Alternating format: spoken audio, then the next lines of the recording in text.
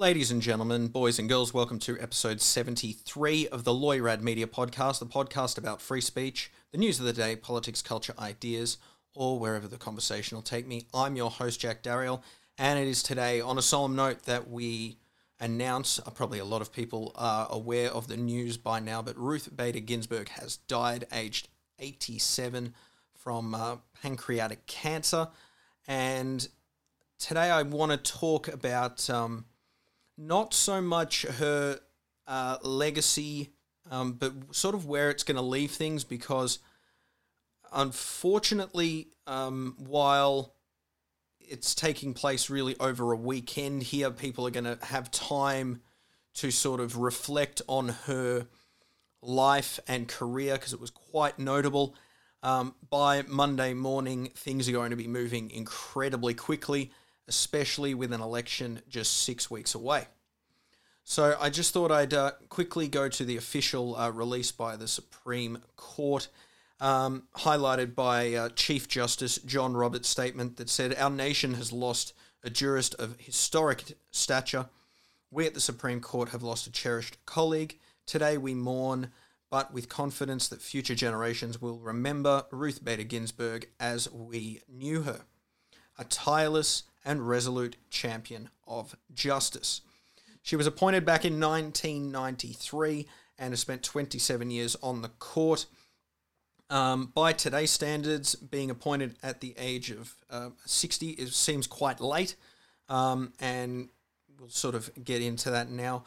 The president's response, I'm going to read this in full. Yes, today our nation mourns the loss of a titan of the law. Justice Ruth Bader Ginsburg served more than 27 years as an Associate Justice of the Supreme Court of the United States, notably just the second woman to be appointed to the court. She was a loving wife to her late husband Martin and a dedicated mother to her two children. Renowned for her brilliant mind and her powerful dissents at the Supreme Court, Justice Ginsburg demonstrated that one can disagree without being disagreeable towards one's colleagues or different points of view. Her opinions, including well-known decisions regarding the legal equality of women and the disabled, have inspired all Americans and generations of great legal minds. A fighter to the end, Justice Ginsburg battled cancer and other very long odds. Throughout her remarkable life, our thoughts and prayers are with the Ginsburg family and their loved ones during this difficult time. May her memory be a great and magnificent blessing to the world. So that's the official statement from the President Donald Trump. And as I said, a lot of people are going to sort of take stock and sort of review her life, and I think there are far probably more in the know people to go to for that sort of information and sort of that sort of retrospective look at her life.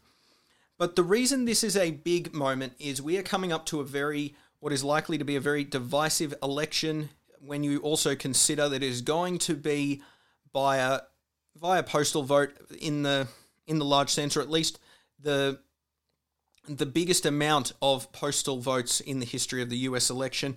It is very possible it could, if there's any sort of,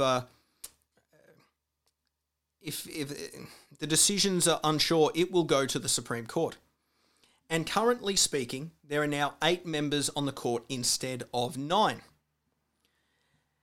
Currently speaking, it is sort of, before this recent passing, it was sort of viewed that there were 4 members that were sort of left-leaning, 4 members that were right-leaning, and Justice Roberts, who was the sort of Chief Justice, he leaned to the right, but he was sort of like a 70-30 decider. And what is notable about this is Ruth Bader Ginsburg is quite known for being a left-leaning justice, and if Donald Trump is able to nominate and appoint a third justice in just one term, which is quite astonishing. Most presidents are very, very lucky if they get 2 in 8 years, and Trump could get 3 in 4. What's also notable, is back in 2016 when Antonin Scalia died.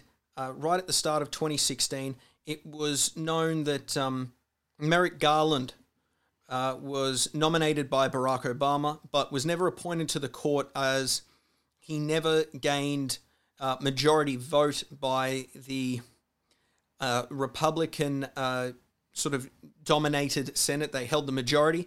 And what's important to note also during Barack Obama's term was what was called the nuclear option was sort of adopted.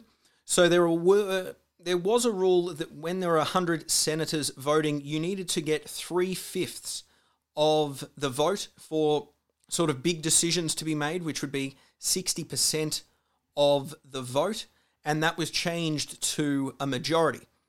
And why that's incredibly important is Neil Gorsuch, when he was appointed, I think it was 54 or 55 of the votes were in favour of him. And Brett Kavanaugh, the very notable appointee that took place late in 2018, it was 50-48 was the final vote. So a majority needed for this to happen.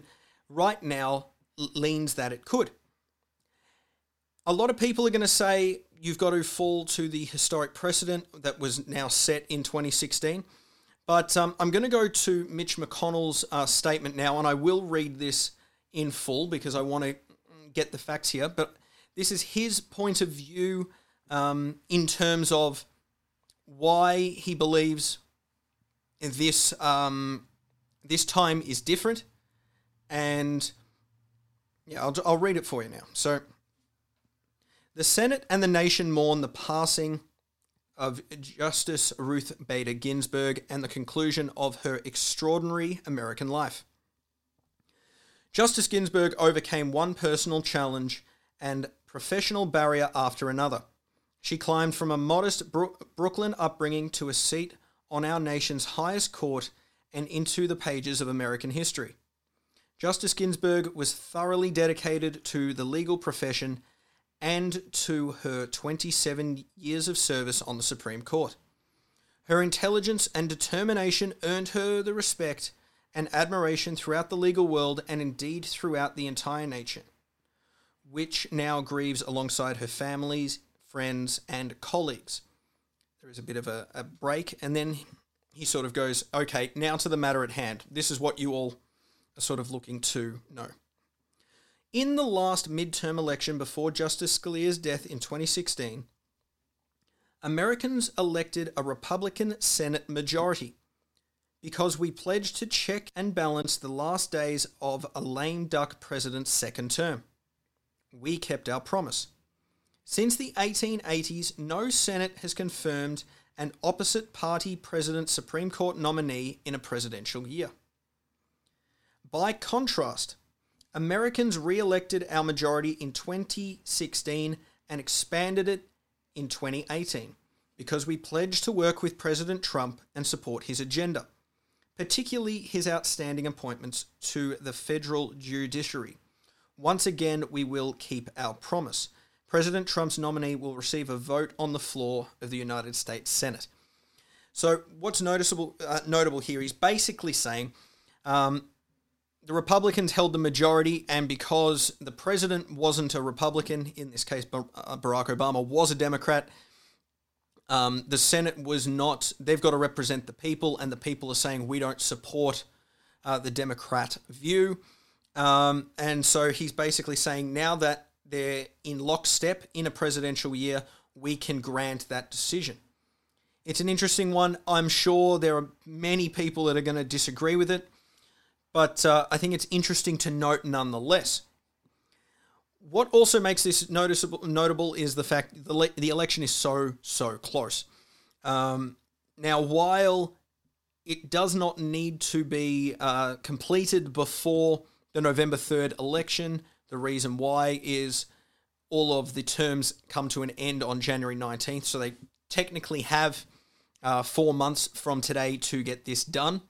So it is not a 6-week rush. So it is possible they could expand it to, or push it back until after the election, though I don't think they will, because I think there is going to be a lot of confusion regarding the election results, especially with the postal voting. We know Pennsylvania, I believe, are going to wait 3 days until after the election before they start counting. So it's enough to say that unless there's some sweeping election win to one of the candidates, there is not going to be an election decided on the day. Just last week, funnily enough, Donald Trump published a new list of added Supreme Court candidates.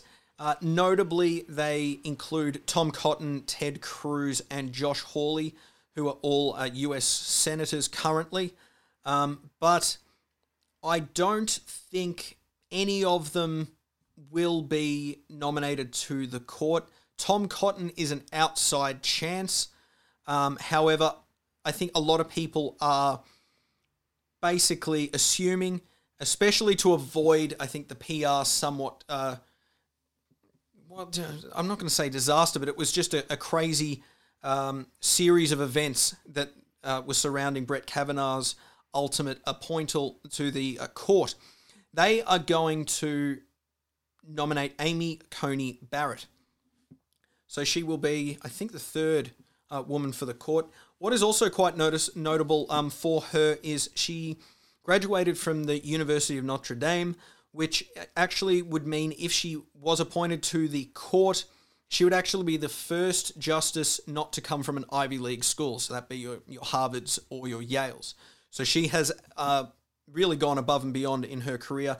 If you want to technically say she didn't go to the absolute tippy top elite school and she's going to be appointed to the highest court in the land. She is seen as an originalist, and I think the way that this is going to play out, they obviously can't play the sexual route with Amy this time around that they could with Brett Kavanaugh, the Democrats. I think they are going to go down the route that she's a strong Second Amendment person, and I think they're going to play that she's pretty much a religious zealot. She's very religious in, I believe it's Catholicism, but at least under the sort of Christian branch, if you want to say. So I think this is sort of the path we're going to be heading down in the next 6 weeks. I think they're going to try and get it done before the election. Having said that, this throws the 2020 election right up in the air, because I think people are going to be a lot more motivated to go out and vote now on both sides. It is almost, I think this is a bigger change for who could win the election than the coronavirus, quite frankly. Because in a lot of people's minds, the Supreme Court actually is of greater importance than the actual presidency, because a person appointed, and as if you're watching on YouTube, you can see that Amy Coney Barrett was born in 1972. So by year's end, when she's probably appointed to the court, she will be 48 years old. She could potentially be there till at least 2050, maybe even 2060. So if you were to look at the fact that if we were going to go on the political spectrum, Ruth Bader Ginsburg was probably on the left side of the Democrats, and Amy Coney Barrett's going to probably be on the right side of Republicans. And I mean that like almost opposite these two are on the political spectrum. And so you're really getting a huge change in terms of the way the decision by that chair will be decided. It will largely lead a 5-3 and Justice Roberts being sort of the decider, but that basically means that the sort of right-leaning justices will have a majority in the Supreme Court by year's end. This is going to happen. I don't see a pathway in which this can be delayed. I believe that In terms of the lower house, if they want to sort of put this, I think they'll have hearings as well, and they'll go over her entire life with a fine-tooth comb. Maybe they could go down the route of trying to delay or trying to force this to go for as long as possible. However, I think Mitch McConnell will try and get this done quickly. But a huge day in terms of American politics with a sudden death. This 2020 just keeps throwing curveball after curveball. I think everybody can say a lot of people coming into 2020 definitely were of the opinion, just by the round sort of easy sounding 2020, everyone thought it was going to be just such a spectacular year. And I think, what we would take now to be a good year at this point is very different than what we thought it would be at the start of the year. I want to thank you very much for listening along today. Have yourself just a good weekend. We'll see you later.